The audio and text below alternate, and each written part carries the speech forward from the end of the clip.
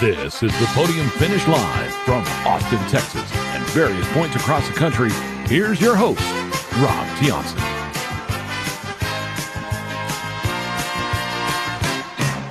And a good day to everyone out there listening to us on TPF Live, the podcast edition here on Spotify and Apple Podcasts.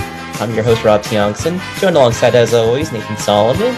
And we're so glad that you can join us for the fastest hour of racing talk because we've got a lot to get to on this edition of TPF Live.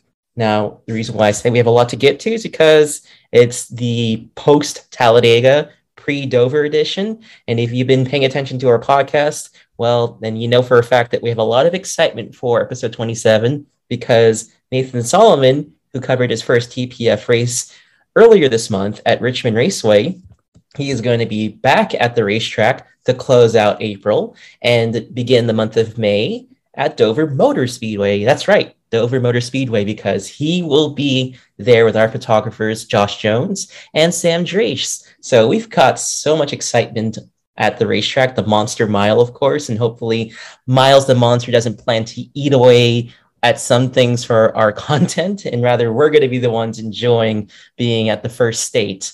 And of course, as always with TPF Live, we've got some interviews to air here on the hot seat segment. And just like the previous two episodes, it's a double billing feature again, because today we're going to be joined by reigning NASCAR Xfinity Series champion Daniel Hemric, and we've got upcoming ARCA and NASCAR Xfinity Series competitor Rajah Caruth. So yes, a little bit of everything here, a bit of a cable guy episode, if you will, of TPF Live.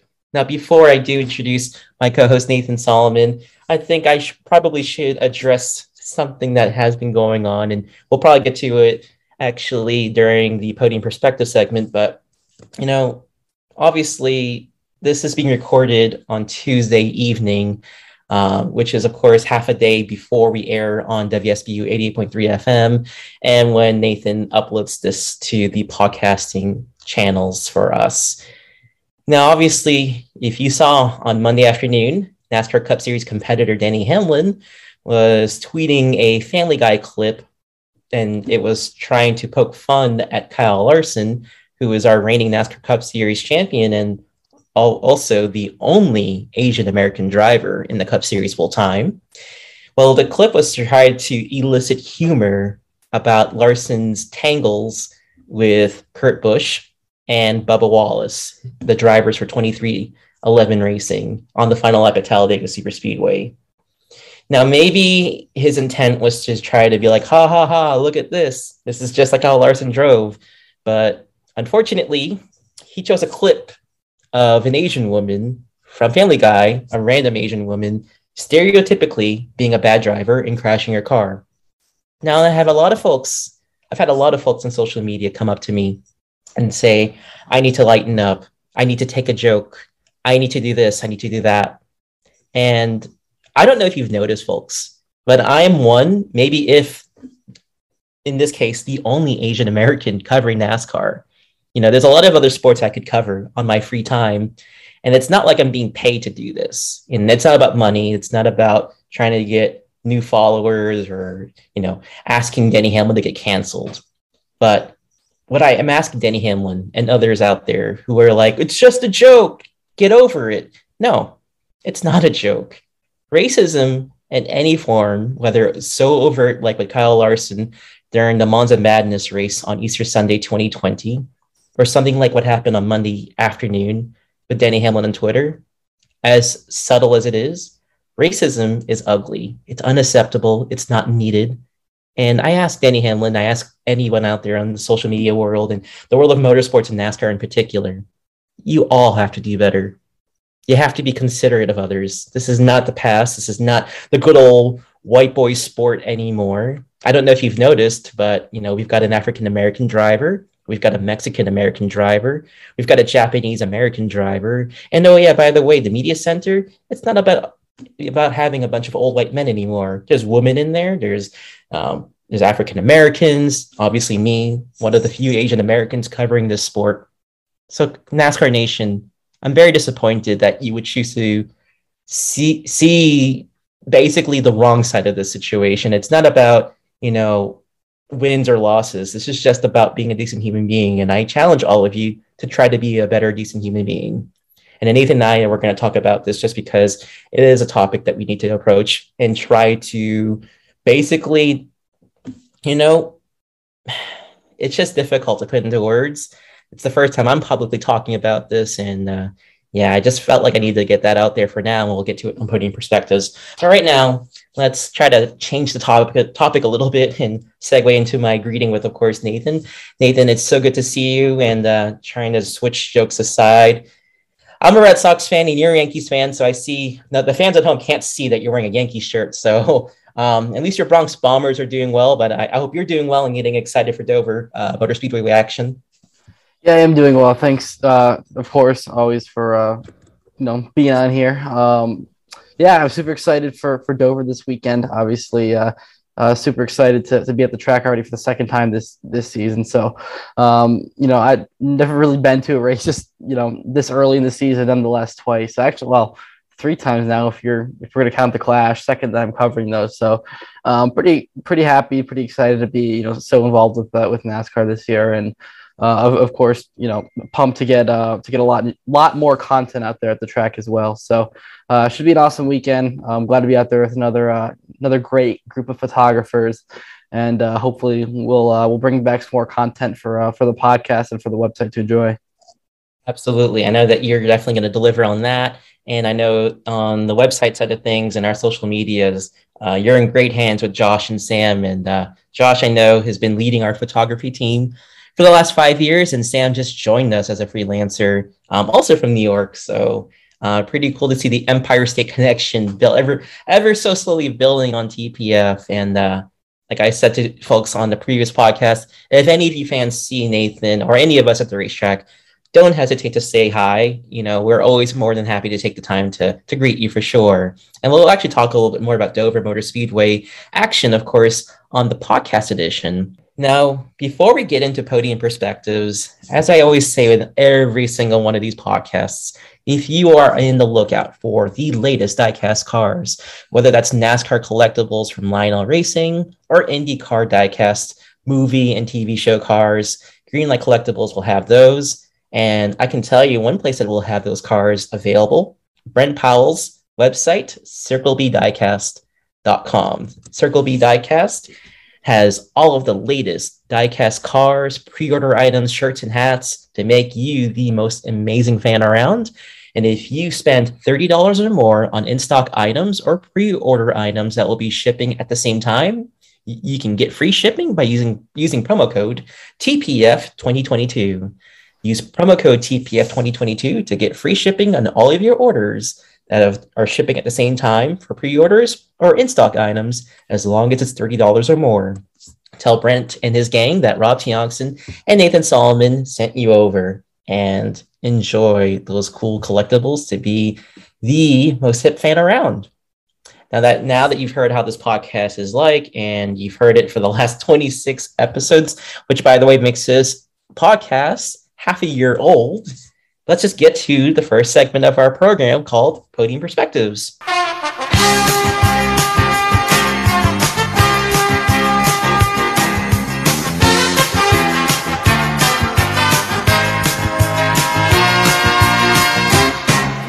Now, Talladega Superspeedway, prior to that race at least, there's a little bit of anticipation, some buzz, some fear factor elements about it, just because it's a really massive super speedway. We know that drivers can go 4, 5 wide, depending on where they're at on the racetrack. And oh yes, besides the great competition, we have those drivers who can unfortunately get involved in the big one. Well, Sunday's Geico 500 didn't really have a big one, which I'm thankful for. And the competition, I have to say, was really great. We saw a lot more parity than we did during the Daytona 500, with the Chevrolets finally figuring out how to draft with each other. The Fords doing their usual sneaky sort of racing etiquette, if you will, until a wreck just before the halfway point took out Joey Logano, among others. And then, of course, Toyota finally getting into contention, and two of their sort of reluctant super speedway specialists in Kyle Busch and Martin Truex Jr. getting great finishes on Sunday. But ultimately, when it came down to it, Ross Chastain delivered yet again with another victory, and that means he's pretty much locked into the playoffs. And oh, by the way, the fun fact about it is that he used his car that he won at COTA at Talladega. So some of the cool elements of the next-gen car, we're starting to see that unfold. But Nathan, of course, I want to get your perspectives on everything that happened at Talladega in terms of the Cup race, because I know you are a huge Super Speedway fan. So I'm just curious as to your perspectives of the Geico 500 and what stood out to you. Good.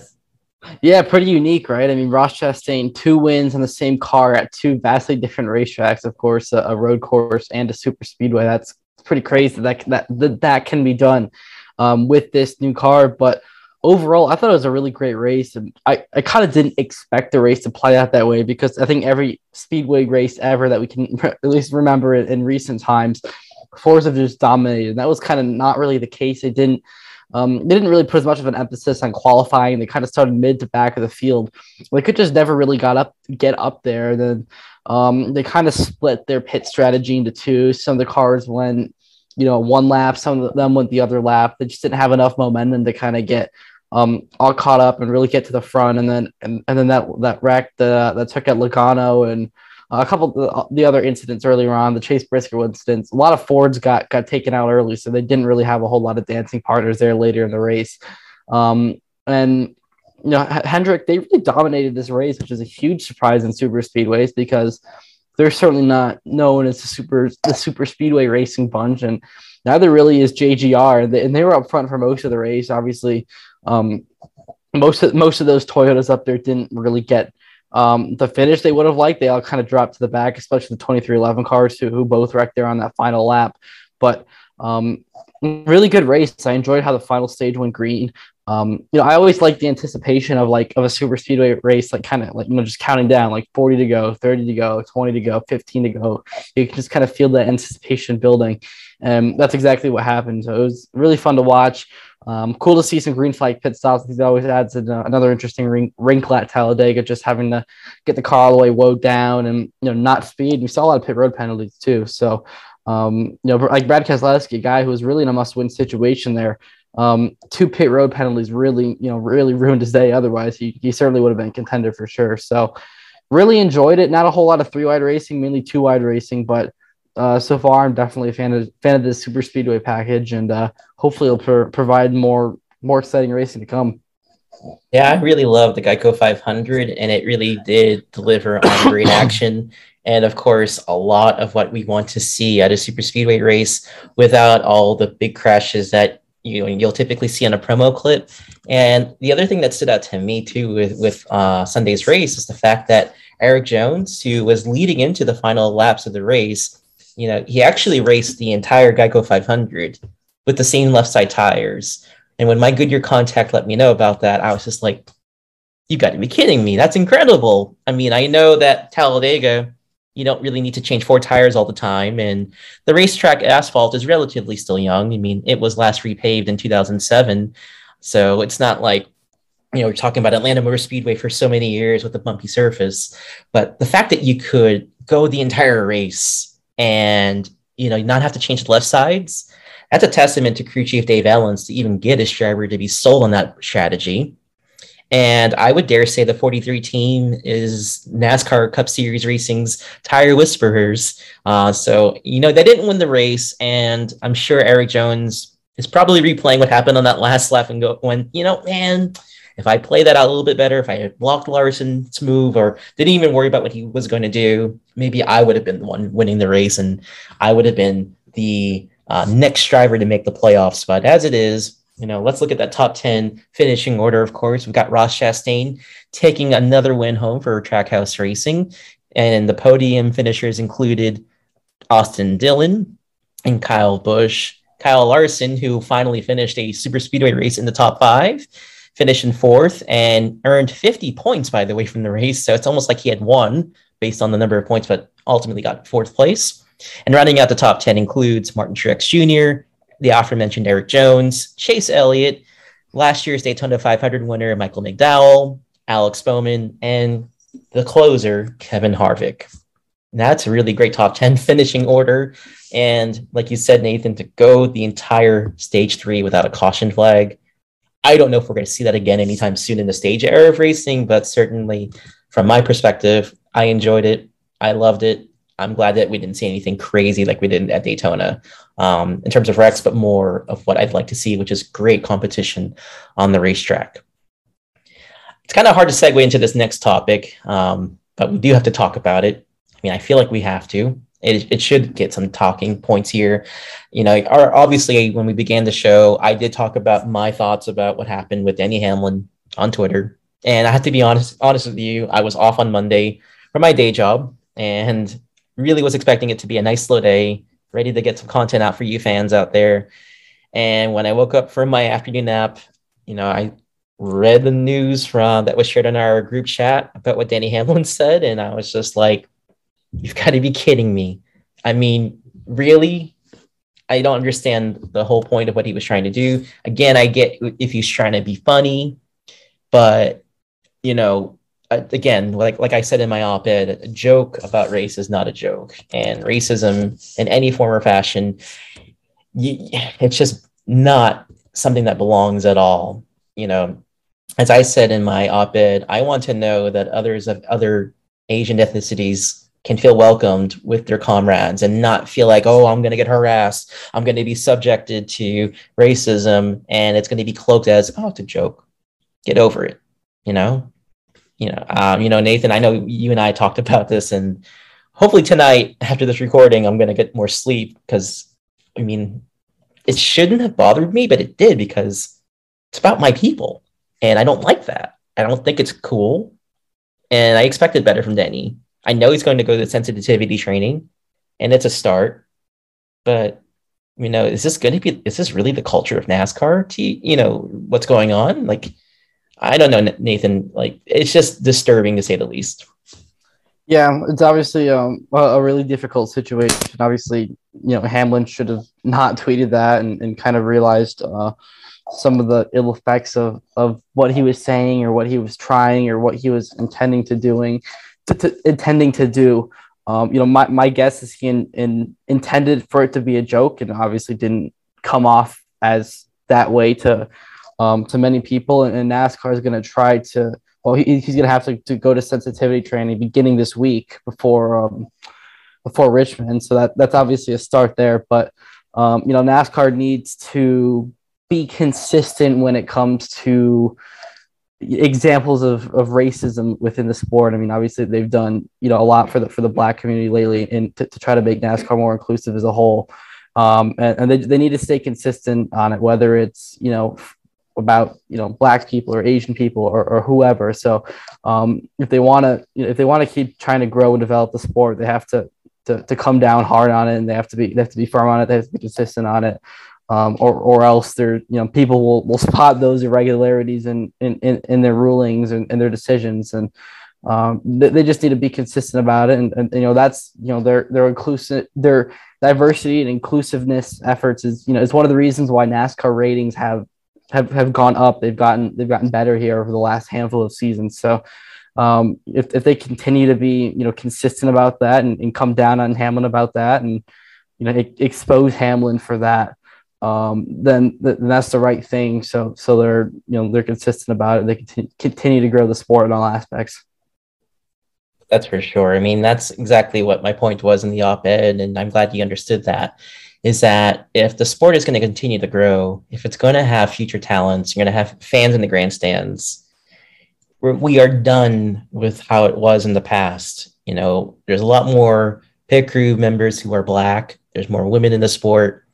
There's not much Asians, but we're trying to get there. And, certainly a situation like this, it's certainly not going to help the cases to bring Asians to the racetrack. Some Asian fans out there are like, well, I took it as a joke, ha ha ha. It's probably true. And that's kind of the problem too with, Asians dealing with racism. And you have two groups of it. You have people like me who are going to be vocal about it because, as I told you off channel, and I'm going to share very briefly with the fans, I was unfortunately exposed to racism at the age of 8. I was a little kid and I should not have been exposed to it. I didn't know what race was. I just knew what people were. Were you nice? Were you mean? Did you have any things going on in your life? Sort of those types of traits. I didn't look at the color of your skin or what kind of people you liked, if you were rich or poor.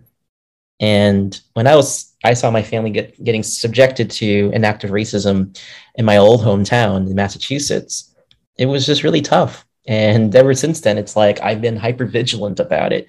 Just kind of like, oh boy, does this person really think of me this way? Are they going to approach my family this way?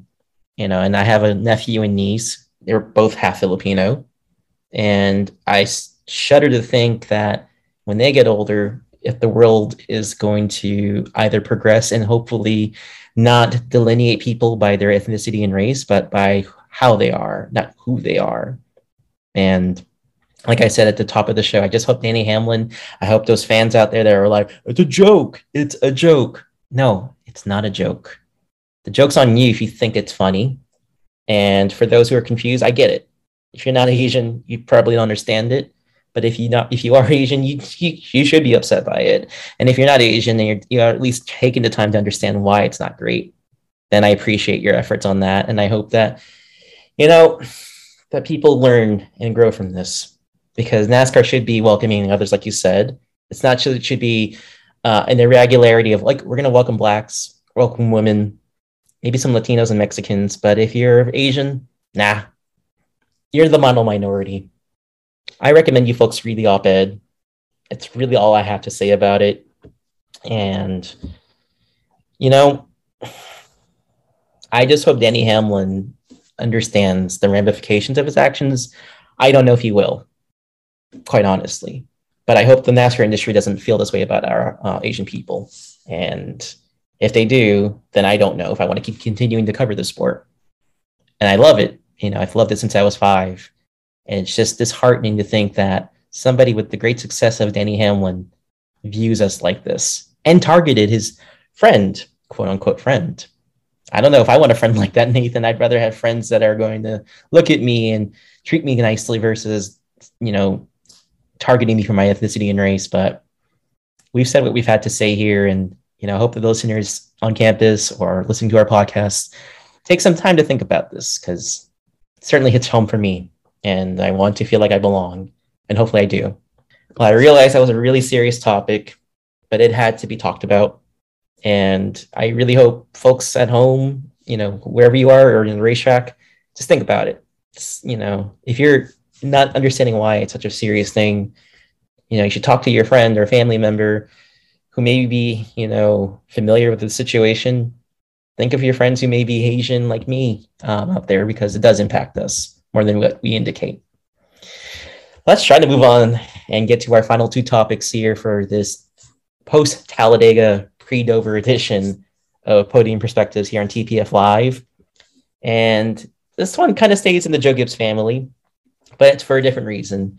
And it was kind of interesting, leading up to Talladega, that Kyle Busch, he kind of seemed like he was uncertain about whether he'd be back at Joe Gibbs Racing. Now, it's no secret, of course, that Mars Corporation, or Mars Inc., the company that's behind M&M's and all of those subsidiaries that you see on his 18 car, they're not coming back after this year. So he leaves a huge gap in sponsorships as of this recording for the 18 team after this year. So Kyle Busch, of course, he was hoping to secure his next contract, which, let's be honest, could be one of his final contracts ever as a Cup driver. And he didn't really voice confidence in that particular situation. But, it is only the second quarter of the season, and things are likely to change. And it would be foolish if Joe Gibbs Racing lets Kyle Busch go. But Nathan, having covered the sport now for a while, and obviously you've covered other sports where you've seen athletes sort of give the heart talk about, oh, I may be walking away, I'm going to be going, What do you read of the situation with Kyle Busch? Because it's just crazy to think of a world rather in NASCAR where he is not going to be driving for Gibbs. Yeah, well, I'll tell you this for free. I think Kyle Busch isn't going anywhere at all. There's no chance he leaves Joe Gibbs Racing in my eyes, obviously. Obviously, he's looking for a new sponsor, and sponsorship is so much in NASCAR. And Joe Gibbs is going to have to pay him a lot of money, and Kyle Busch is going to want a lot of money to stay with that team. But I'm fully confident that they'll be able to get that sponsorship. I mean, Kyle Busch is a brand name in NASCAR. Even people who don't really watch NASCAR know who Kyle Busch is. He has such a brand, and he's so well known. So I'm absolutely sure that he'll stay with Joe Gibbs Racing. Now, the banter that he had with the media over the weekend was definitely a little bit interesting. You kind of get your eyes peeled. They don't really know why he does that, or kind of likes to do that with the media sometimes. But what it's doing, it's getting more eyes on him though. And people know that when Jeff Glock or Bob Pockris or any of those guys are there filming that conversation, it's obviously going to trend on Twitter and more people are going to see it. And maybe that person could be some prospective company that could all of a sudden sign him for 15 races, and boom, sponsorship's done. Now it can just sign off on the deal. So could be his own little marketing strategy just to try to get more eyes on him. I don't really know why he likes to do that, but I have the fullest confidence he'll be back with Joe Gibbs Racing. Now, I know that Ty Gibbs is coming. I'll say that. I don't really know what'll happen with that situation with Ty Gibbs and Kyle Busch and Martin Truex Jr., who, I mean, Truex Jr., that's another kind of wrinkle into this whole, Joe Gibbs Racing thing. Is I believe his contract also expires at the end of this season as well. So kind of we'll just have to see. I think Kyle Busch is going to stay here though, even though Ty Gibbs is coming, and it's a matter of time until he probably gets one of those rides in the Cup Series. But I certainly can't imagine Kyle Busch driving like a Ford or something, and there's certainly not very many teams that can pay him. There's probably about 2 or 3 other teams that can pay him. That's Penske, which is full, Stewart Haas, which is going to have one open seat at the end of the year, and Hemric, which has all 4 of the drivers aren't going anywhere anytime soon. So Kyle Busch is going to stay with Gibbs. I'll tell you that for certain. That's a really good assessment of the situation, just because of the fact that sometimes athletes will do the hard talk just to kind of get what they want. You see that in the stick and ball sports, where sometimes an athlete will be like, well, I don't know if I'm going to come back, and I think that's it for me. And then a month or 2 later, they iron out a deal that keeps them around for the long term. So it's no different in NASCAR, where you'll sometimes see drivers playing hardball, or in this case, the hard compound tire. A little bit of a dad joke right there. Kyle Busch sometimes likes to stir the pot. I'm not saying he's a bad person for doing that. I think just like Kimi Räikkönen from Formula One, and like some of these sort of enigma athletes, sometimes they just like to live up to their persona, or just kind of throw people for a loop, because it might be the opposite of what's going on in terms of the situation over with him, at least with Joe Gibbs Racing. It would be weird. I don't think he would walk away from Gibbs, just because, number one, I'm not saying he's too old to be a NASCAR driver, but he and I are both, he's 37, I'm 36, going on 37. That's still young in life, but in the world of NASCAR, that's a bit getting up there to the, your final legs, if you will, at least the beginning of your final legs in NASCAR. Because look at people like Martin Truex, Denny Hamlin, and Kevin Harvick now in their early to mid 40s.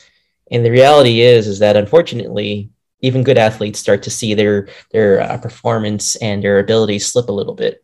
So remains to be seen. You're going to be at the racetrack this weekend. I don't know if I want to challenge you to ask Kyle Busch his status for next season, although I don't think he'll tell you much, because obviously they're probably negotiating things. But if he happens to be talking about that in the media center, I'm pretty sure you'll be hearing that, whether you've asked him, Nathan, or somebody else has asked him, which, let's be real, somebody will probably ask him about that. I know I would, just to kind of see what his reaction would be. But we'll be talking about that situation as the season progresses. And who knows, maybe in episode 27, I at least was worrying about nothing, and Nathan's going to be spot on with that, to say the least. Now, for this last topic, kind of like what we did on the post-COTA pre-Richmond edition, topic 4 is going to be all Nathan's, because he's going to the racetrack He's got his two photographers again. This time, of course, like I said, Josh Jones and Sam Drace. So Nathan, I know you have been working on some great things for the Monster Mile. And as a press time, I understand you've got some great stuff. You don't have to give them away, I know, but at least kind of talk about what you're looking forward to with the Monster Mile.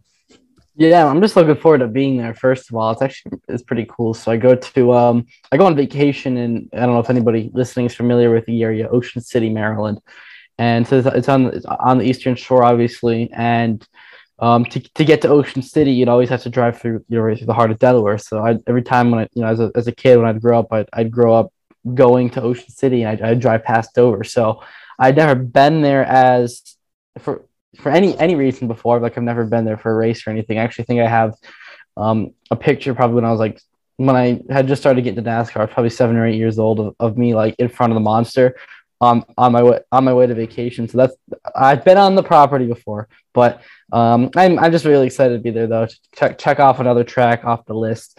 Finally get to some oval tracks, because the first 2 races I covered were at non-oval tracks, road course and the triangle. So that'll be fun. But I'll be there all weekend. Be there Friday starting with Xfinity practice, leading into all the ARCA East stuff. Good field there. Rajah, Caruth, Taylor Gray, a bunch of others. Saturday, of course, will be the big Beanie day as always. Cup practice and qualifying, cup bullpen. Obviously, be sticking my nose in there. And then, of course, the Xfinity race. So to be a fun day. Sunday, of course, is the Cup race. So over the 3 days, I'll definitely be getting a lot of content, doing a lot of interviews, whether they're longer interviews for longer sided or longer features, or shorter interviews in the bullpen for smaller features or Twitter content. So definitely make sure to keep your eyes peeled on the Twitter throughout the weekend. For the latest news and videos from the racetrack, kind of like that I was doing from Richmond. I'll definitely be posting some of the stuff I do with drivers on there. So we'll be doing a lot. Obviously, our 2 photographers, Sam and Josh, will be out there in the around the track capturing some of the scenes for the next couple of weeks of content, since I don't think we have anybody at the track for a little while afterwards. But should be a great weekend. I'm excited to again be at basically 2 races within a month. Get the TPF name out there, get the TPF brand out there, and just keep creating content for our loyal fans. And I'm looking forward to it myself, just because it's always great to have a full team, if you will, at a racetrack. And that full team to me is a reporter and a photographer. And when we can have all of the folks that can do all of that at the racetrack, certainly from my side of things, even though I do it remotely for the most part, it makes it a lot better, to say the least. And one other thing to talk about too is with the Dover race weekend, we have the last Dash for Cash race, of course, on the Xfinity side. So Noah Gragson, who won Talladega, Landon Castle, who won the Dash for Cash bonus also again at Talladega. And he did so, I think, at Martinsville too. So that's twice he's won it. And then Landon Castle is going to be there, and Ryan Sieg will be the final Dash for Cash entrant. So lots to look forward to in terms of Dover Motor Speedway action. It'll be interesting on the Xfinity side too, because remember back at Richmond, the last race I did, last lap, Ty Gibbs moved John Hunter Nemechek for the win. Saturday, John Hunter Nemechek's back in that same car, so we'll see if there's any lingering drama between the Toyota teammates. You never know. And the funny thing is I think of those two as the heir apparents to the Cup Ride side of things on Gibbs program. So it's going to be fascinating to see. I mean, I know Dover Motor Speedway is sort of like a Bristol on steroids, but it doesn't mean that you can't have a bit of casual contact along the way. So that's a storyline I'm now actually looking forward to on Saturday. So it should be fun. And of course, if you're looking to see all the action, of course, be sure to follow Nathan at nsolly02, our main Twitter account at the Podium Finish, and we'll get all that content out there for you folks. So stay tuned. We hope you check it out. We're looking forward to it. Let's get on to our final segment here very shortly. And I hope you all enjoyed this particular segment, Podium Perspectives. If you and Nate, you folks out there want us to talk about a specific topic, please tweet to us. Again, Nathan's is nsolly02. I'm at Rob T. Youngson. Or tweet to our main Twitter account at the Podium Finish, and we'll do our best to pick your topic. And if we do, we'll send you a prize. What that prize is for me to know and for you to find out. And anyways, folks, let's get on to it. It is time for the hot seat.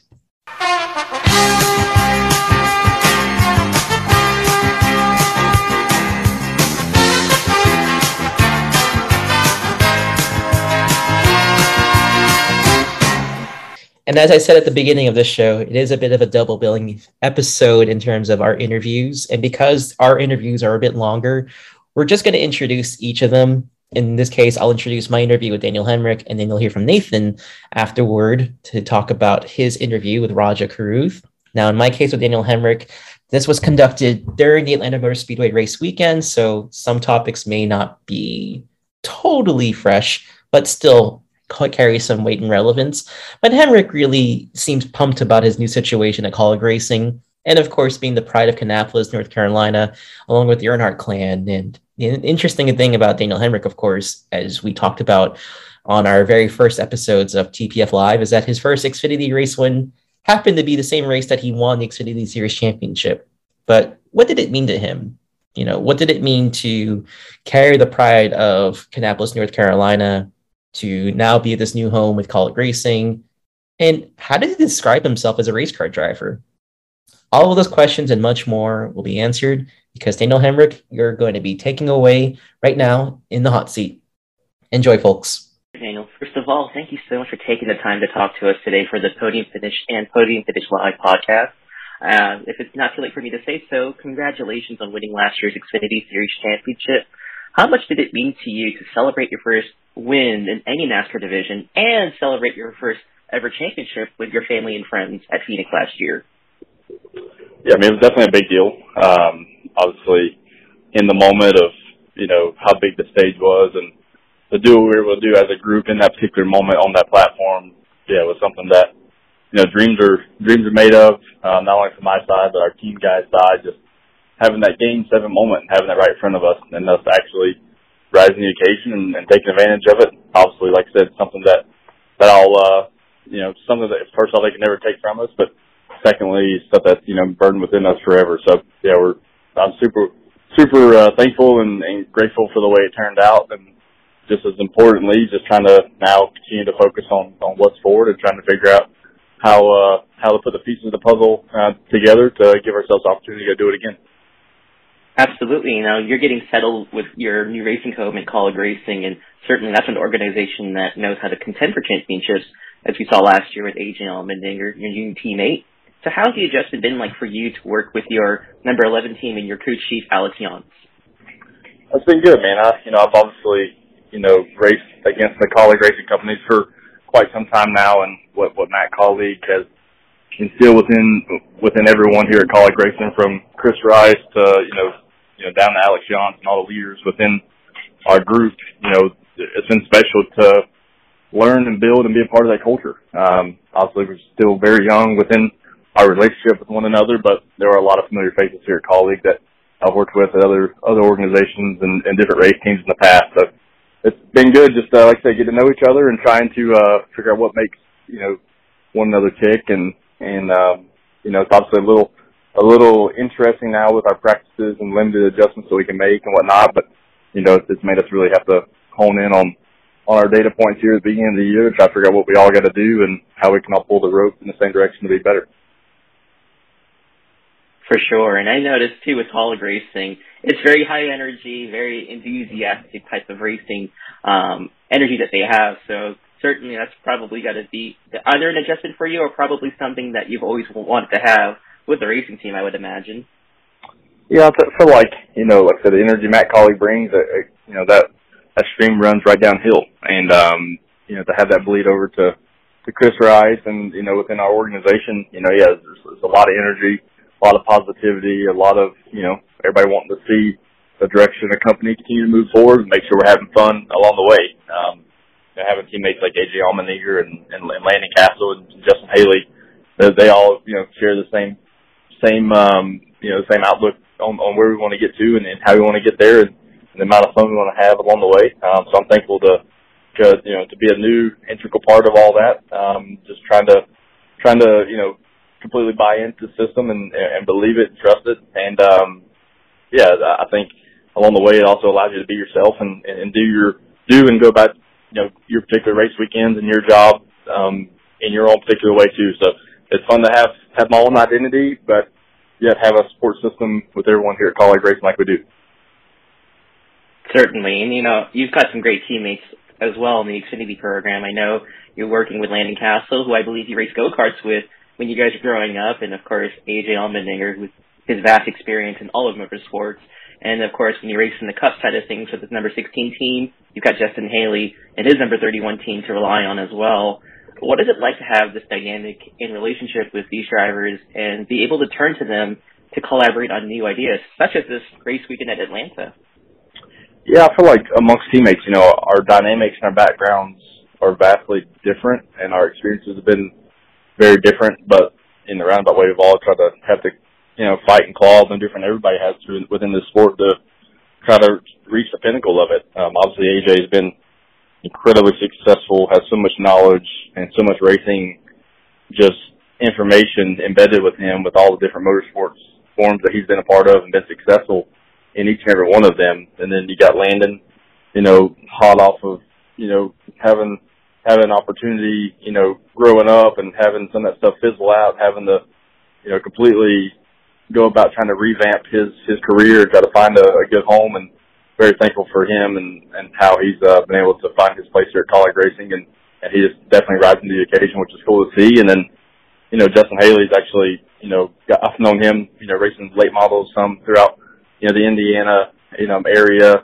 the Midwest there, late model racing, seeing him grow as a young man. And heck, he drove my legend car for me back, probably 2012, 13, 14, somewhere in there. So it's funny to see all this kind of come full circle on that front. So yeah, just a lot of different personalities, but yet all share, one desire to try to build College Racing into the future to be the best we can, be the best and the strongest that we can be. So yeah, it's fun to lean on those guys, for all of us to challenge one another, but challenge one another as we're pulling the rope in the same direction. It's just so cool because of the fact you mentioned about that full circle relationship, especially with Justin driving your Legends car in 2012. I think that's really cool how things kind of work out in a way, and goes to show where, if you lend a helping hand, you just never know when that relationship may come back and hopefully be an ally on your side years down the road. So I think that's so cool. And another nice dynamic about your situation is that College Racing, at least on the Xfinity side, you kind of touched upon this earlier, but it seems to be the home of 3 competitive racers, super talented, but had to struggle along the way, either with part-time opportunities or being in the midfield team before you found your home at college. At least with your situation, how did you balance those emotional ups and downs while keeping your confidence and faith intact? Yeah, I think, just through experience, you learn how to manage exactly what you asked about. You learn how to manage, those tasks, and you learn how to kind of make the most of the situation, yet also building on what's ahead. And looking ahead, you got to also take care of what's right in front of you at the present time. But I think with our experience and all of us, being within the sport for quite some time now, it does allow us to take advantage of those moments right in front of us, but know that we have a plan, kind of what we're doing, what we're seeing, what we're feeling within our race team, present time, trying to keep that bigger outlook of, like I said, what's down the road, what do we need to be focused towards. So it's been fun to see everybody's experience kind of show up within our competition meeting, within, how we're approaching the following weekends. And yeah, I think just, honestly, just like I said, the experience within the sport and different in other race teams and organizations, right? You try to learn something and grow and develop yourself throughout all those different experiences, and there's always something to be taken from all those experiences as well. So it's been fun to see everybody utilize those things as we continue now to, like I said, to build together and try to continue to be better going down the road.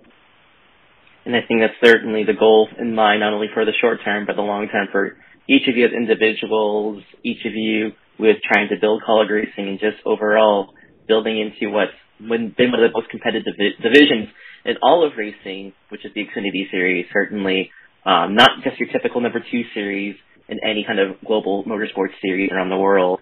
Now, you take a lot of pride in being from Kannapolis, North Carolina, a town that's also home to the Earnhardt family, and I got to visit it last year, and I have to say it's really charming, really a a nice little slow-paced town, but, how did growing up and living in Kannapolis shape you into the man that you are today on and off the racetrack? Yeah, I feel like, growing up in that area and just, kind of seeing this Earnhardt name, learning some of the history within the family, how, nothing was given to the Earnhardts yet. When faced with that adversity, continue to show up, continue to put the work in, and that led to the town continuing to rally behind him and the entire Earnhardt name. And, being from that town and seeing that kind of pride within, the town of Kannapolis, seeing everyone rally and just honestly seeing, the Earnhardt name grow and develop to what it became was unbelievable. Obviously, that mistake was already way in the ground before I ever even came along, but to live so close to Earnhardt Incorporated, to be able to drive by the DEI building, the old DEI building, and as a kid and be able to see, man, you tell me this guy from this area with really nothing, no money, no real monetary of any kind, to his name, be able to build this later in life by just continuing to work hard, showing up, build relationships. That was really all the, as a kid, like being able to see that was like, man, this is completely attainable if you continue to do your part. So, yeah, I felt like that was a big key to me kind of growing and learning what was attainable if you continue to put the work in. So, yeah, I feel like it was a crucial part of my development as a kid into a young racer and young man. And yeah, I always cherish where I grew up and the support of NASCAR and our great sport. That's really cool to hear that, just because a lot of folks, when they move from home, typically try to think forward, which you have, of course, but it's just so nice to hear you speak so fondly about where you're from and have pride in being the native son of Kannapolis and continuing on, of course, what the Earnhardts built many years ago and what you're doing today with college racing. I think that is such a awe-inspiring reaction to hear, and it's just, wow. I don't know how much I can top that question for you, but I appreciate that. Yeah, of course, my friend. I got a couple more questions because I know practice is coming up real soon for y'all. If you had to be a journalist wearing my shoes, how would you describe yourself? And you have to choose 3 different words to describe yourself. What 3 words would you choose and why? Oh man, that's a great question. 3 words. I would say, I'd say stubborn would probably be one of the ones that come to mind. Obviously, me being married to a former racer, my wife Kinsey, and how headstrong I get about certain things. She said I can be quite stubborn when I feel passionate about something. So, but through that stubbornness comes a lot of passion, right? I've had to maintain a certain amount of passion within everything I've ever done in my life to make sure I continue to show up. And, right after passion comes resilience. I feel like, it's obviously always kind of odd, in my opinion, to speak about yourself. So it's a little tough answering this, but, resilience is probably the other word. I mean, been faced with so much adversity and everyone honestly has in some form or fashion throughout their life, but throughout that process of being faced with that, just continue to show up and do exactly what I talked about earlier, put the work in. It takes a lot of resiliency to be able to continue to look that in the face, continue to show up, put your work in. So those are probably 3 that come right to mind as we speak here today. I love that. I think you described yourself to a T, and it would be the same exact words I would use when I describe you and your future coming up on the podium finish. So I think you should be writing this article instead of me for a change. No, I'm kidding. I'll do it for you, of course. And you I'm going to let you stick to it. Yeah, exactly. My last question for you is, Hollywood approached you and they were like, hey, we want to make a Daniel Hemric racing movie about your life on and off the racetrack. Which actor would you choose to play you? I got to tell you, I've actually got this question a couple of times in the past, within the last year, and I never know exactly how to answer that question. I'm always going about it in a way that I'm terrible when it comes to knowing actors' names or who should play you or any of that stuff. So I don't know. I feel like there's no better way to connect to somebody's story than to have them play. So I'd be all about taking the task at hand and trying to do it myself. There you go. I like that. See, that's why you're going to be mastering this question, and you just did. So love it, my friend. That was really awesome to hear.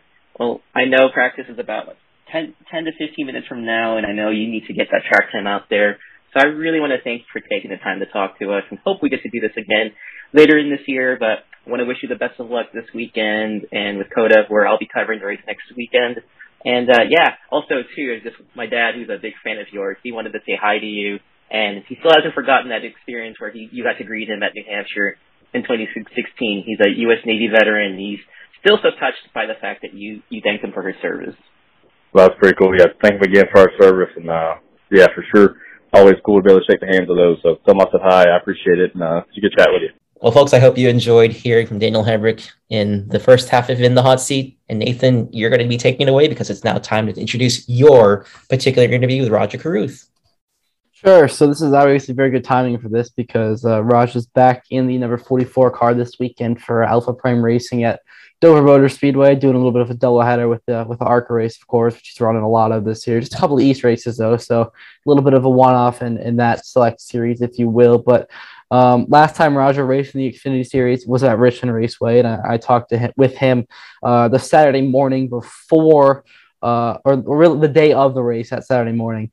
And obviously he was very excited about this Xfinity Series opportunity, excited for everything to come in ARCA and being able to compete in the ARCA Menard Series Championship. Right now, he is the points leader for the main ARCA Menard Series. Obviously, the whatever points or whatever he gets on in Friday's race won't count towards that season-long total since it's only an East race. It's not a main race. I know there's ARCA Main, ARCA East, ARCA West, kind of all confusing, but still, he's gonna have a great chance to win the race. Obviously, he's in very competitive equipment. And he just talks about going through the drive for diversity and just being having this opportunity in the Xfinity Series and the race for a championship in ARCA. So without further ado, we'll roll into the second part of the hot seat interview. Rajah Caruth at Richmond Raceway. Rajah, first, obviously, you grew up in Washington, D.C. Talk a little bit about your life, just growing up there. Yeah, growing up in D.C. was great. I was pretty much a normal kid. I went to middle school, Stuart Hobson, high school, School Without Walls, ran track, played basketball, played soccer, was in clubs and stuff, and went to dances and like basketball and soccer games to support my classmates. And it was a normal high school life, man. And unfortunately, it was cut short by COVID, but up until the very end, it was really normal high school, and then towards the end of it is when racing kind of started for me. But overall, it was awesome. How did that start? How did you get into racing? So, given context of I've always had that interest and developed into a passion to get into racing, and so I started racing virtually in 2018 on iRacing, and the year after I was fortunate enough to be able to try out for NASCAR Drive for Diversity Youth Program and make the team for that first summer. And I guess putting that into perspective, I got on iRacing the summer between sophomore and junior year. I had a summer job, I had track practice, and I sim raced. That was my whole summer, and so that was fun. And then the year after, junior to senior year, and I spent that whole summer in North Carolina racing legend cars. So that's kind of how I started, and kind of leads it up to the end of high school. How did iRacing sort of serve as that launch pad to get your career kind of going? It was my only shot. I didn't have any connections. I didn't know anybody. I didn't grow up going to the racetrack. I didn't grow up with any real attachment besides being a fan of racing. And so iRacing was my only shot, and I put all the eggs in that basket, and luckily it worked out. When you finally got that opportunity to do real racing, race those Legends cars, how were you able to adapt to real life racing? Because I'm sure that's a heck of a lot different than iRacing. Yeah, man, that first year was so hard. It was really difficult, but eventually I kind of got the hang of it towards the latter half of 2020. But man, that first year was really hard, just being really new to iRacing, period, and then let alone getting into real life stuff.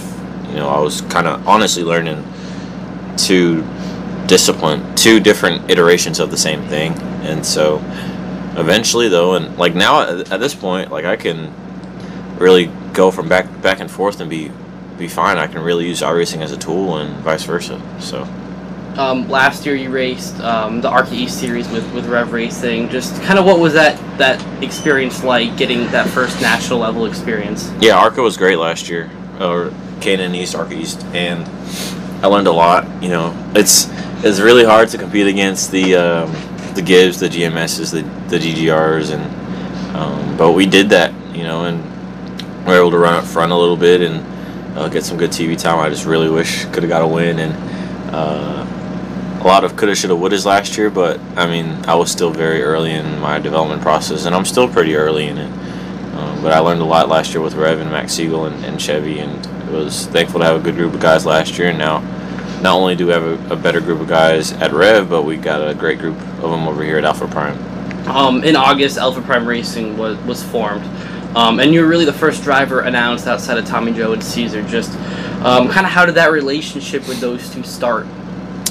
So basically, like around kind of April, May last year, like there was a lot of gaps between ARCA races, and there was going to be more gaps in the summer, and I was only running like a couple late model races, and it was hard to compete against guys that were in race cars every week, whether it was straight rail late models or perimeter late models or Xfinity trucks, Trans Am, you know, you name it. And I was just sitting for weeks, and I wasn't going to get better, especially since I'm so inexperienced with just sitting. So we really just started looking into different ways to more opportunities to race. And fortunately, around Dover, I was running well, and we had the tire failure, and Tommy reached out and said I did great and stuff. And a couple of months forward, Brad Perez connects Tommy and I, because me and Brad, you know, we're really close, and had our conversation about like, hey, I feel like I've got a shot. I just got to be in the car more. And so he connected me with Tommy, and things kind of started towards the middle of July. You have 6 races on your Xfinity schedule this year. I'm sure you're looking forward to today, but is there one track or one race in particular that you're really looking forward to? Probably this one. I'm honestly all of them, man. I can't pick just one, all for different reasons. Like, I'm excited for this one because it's a home race. Never driven on this racetrack before. Dover, I feel like I can be really competitive there, especially after having laps there last year. Pocono is going to be fun, shifting and stuff. Kansas, I ran there in the ARCA car last year. Martinsville, I mean, it's Martinsville. Ran the late model race there, or tried to make it and blew up, but Martinsville was fun, and Phoenix is a fun racetrack with the glue on the track and the little cut through. So I'm excited for every race, but for different reasons, and the fact that I get to race a car is pretty awesome. You're kind of be racing on all different types of tracks. You know, short tracks like Richmond and Martinsville, and then your bigger tracks like Kansas and Pocono, your higher speed tracks. How important is it to get that experience on all different types of tracks as you kind of look to progress through your career and you kind of start to move up through the ranks? I mean, it's really important. It's important to be versatile, because you can't just go to the same type of racetracks and expect to only be good there when you've got 6 road courses. In Cup, you've got 6 road courses, you got 6 short tracks, you got the 6 split tracks and 6 mile and halves. So, and the dirt race. So you have to be versatile. And I grew up like I haven't done it. It hasn't been 3 years, but that's where I learned a lot of the key lessons in racing so far, is through short track stuff. And now I've got to learn the big tracks. So I'm gonna need to learn it, and I welcome the challenge. And you know, as well as doing the Xfinity stuff, you're also full time in the ARCA main series. And you already have a couple races under your belt there. How would you just evaluate that start with the ARCA team? I mean, to be second in points right now is pretty awesome. I know it's only 2 races in, but Brad Parrott came all along this winter, and our chemistry has been great. And Daytona was just kind of, you know, you can't, with the Venery monopoly and, you know, them always get a good qualifying group. It is what it is, but run well at Phoenix and drive all the way up to second, it's pretty big. So I think that helped me a lot for this race, just because, I mean, for a confidence standpoint, from just being in the car standpoint. So I think the ARCA year, I'm going to give it a B+ right now. And the only reason it's not an A is because I messed up the last restart at Phoenix. But learned a lot, and I feel comfortable going into Talladega and Dover with that car next. You had a rookie test with this Xfinity car. How comfortable did you get with that car at New Smyrna, and how can that translate to today? Yeah, I got pretty comfortable. I think the first couple runs, I was a little bit nervous because, like with the Arca Ilmores, like they kind of just the rate of speed kind of dulls out at the middle of the straightaway, and you don't keep accelerating. Whereas the Xfinity car or this Xfinity engine, it just keeps pulling, halfway down the back straightaway, and so that was like in the scene, like, oh god, I'm moving, I had to slow down. And so eventually got that out of me, and I felt pretty comfortable by the end of the day, so I feel good that I'll be able to fire off comfortably this morning. What are your goals for this race? My goals are to hit my marks, hit pit road correctly, and manage my race well with good decision making. So if I do that, then there's no reason I shouldn't finish at least top 20. And my final question for you, what do you hope to accomplish this season in both Xfinity and ARCA? In ARCA, I want to win the Drivers' Championship. I know a lot of things have to happen for that to occur, and it's hard to set a finishing result because so many things are out of your control. But I know that if I do what I'm supposed to do every race, and I do what I'm supposed to do off the racetrack, then I'm going to be in contention for the Drivers' Championship. And in the Xfinity car with Alpha Prime, I want to have quiet and solid runs. Again, if I do what I'm supposed to do on and off the track, away from and then at the track, then that way you can have solid top 20, top 15 runs every race. Awesome. Well, that was the hot seat interview with Rajah Caruth. Nathan, great job as always with your interviews, and I'm glad that you got a chance to talk to Rajah during the Richmond race weekend. And I hope you fans at home also enjoyed hearing from Daniel Hemric during the Atlanta race weekend. And I'm glad that we got to have a bit of an Xfinity doubleheader here for TPF Live. Well, before we wrap up this edition of TPF Live on the podcast side of things, again, it seems like it was great to have a bit of an Xfinity doubleheader on our hot seat. And in terms of episode 28, we're going to be heading into the month of May. So, of course, that means there's a lot on tap in terms of motorsports action. And as of right now, honestly, I don't know who's going to be in the hot seat for next week, which is kind of cool because it could be somebody that you talked to at Dover, could be somebody that we talked to beforehand. I don't know. I love uncertainty sometimes with the hot seat, but Nathan, of course, looking forward to what you roll out from Dover Motor Speedway. And I forgot to ask about our picks. So let's try to do that to close out the show. Obviously, I really won't make a prediction on ARCA East because it's a small field and I'm not really familiar with it. But on the Xfinity side of things, I'll throw it in ARCA East since he's on the show, Rajah Caruth. Why not? Okay. I'll voice confidence of Rajah Caruth. So he'll win the race. That's about the only thing that matters in that race. And actually, I do know for a fact that next week, as a press time, we will have a special guest host. So speaking of ARCA, if you listen to one of our earlier episodes, you, of course, got to know Amber Slagle, who is a graphic installer, crew chief, jack of all trades, and a race car driver in the ARCA West Series. Well, Amber is going to be joining us as our special guest host with me and you. So kind of like the Fox booth having a special guest, well, we get them to folks. So we'd have to coax them with money. They just like to show up when they can. But getting back to predictions. Yeah, I'll go with Rajah. Why not?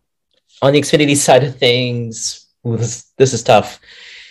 I'm going to go with the guy that's been won at Talladega. Why not? Noah Gragson. When he starts winning races, it tends to be by the bunches. So seems like a safe pick. And on the Cup side of things, this one's tough because we all know last year we had the full horsepower package, shorter spoiler situation, which led to Hemric Motorsports taking a 1-2-3-4 finish. Alex Bowman, Kyle Larson, Chase Elliott, William Byron taking the top 4 spots. I don't think they're going to do that again this year, but I do think it stays within the organization. And I say Kyle Larson. He's going to win this race on Sunday. Well, for Cup, I was actually going to do a Hemric Motorsports pick as well. It wasn't the one you were referencing. I will pick Alex Bowman to run it back. He's gotten off to a really good start this year. Obviously, like I said, he won the Dover race last year, and with how good Hemric is, I will pick him to win that race. On the Xfinity side of things, I'm going to go with Justin Allgaier. He's always been pretty good there. It's got an interesting sponsor on the car, the Door Bumper Clear podcast. They're sponsoring that car. But he's very good at Dover. He's kind of gotten off to a little bit of a rough start for his standards this season, so he's definitely due for a victory. It'll come at Dover. All great choices. I see that we kept it all in the Chevrolet family, so hopefully folks don't think that we were sponsored by Chevrolet, because if we were, well, then we would be on the Chevrolet network or Sirius XM on their cars. But we're not. We're two college students, well, undergrad student for you, grad student for me, from St. Bonaventure University. And of course, do want to give a quick shout out very quickly to St. Bonaventure University, because it's going to be my 1 year since I accepted being a Bona or Bonnie. So I'm excited to kick off my last year as a grad student. It's been a lot of hard work. Hopefully I still have my hair by that time. We'll see. But I'm really proud to be part of this institution and this great school. So I just wanted to give a big shout out to the Jan Dilly School of Communications, and grateful for the friendships I have formed. And in Richley, you were right. When we Bonnies make friendships here, we are friends for life. So super cool that I have met a great friend and co-host Nathan, of course, who is always awesome with the show. And why don't we end the show on a happy note, because Dover Motor Speedway is waiting for you, Nathan. And of course, for Josh and Sam. As for me, of course, I am just going to be controlling the soundboard, if you will, from Austin. But it will be a lot of fun. So, folks, I am so glad, we're so glad, rather, that you got to join us for TPF Live. We are out of time, but we hope that you will join us again for another edition of TPF Live next week. So, for Nathan Solomon, Daniel Hemric, and Rajah Caruth, and Rob Tiongson, your host, saying thanks so much. Check out our podcasts from the past on Apple Podcasts and Spotify. And let's get that checker flag right now, folks. It's waiting for us. Let's get it. And until next time, everyone, so long.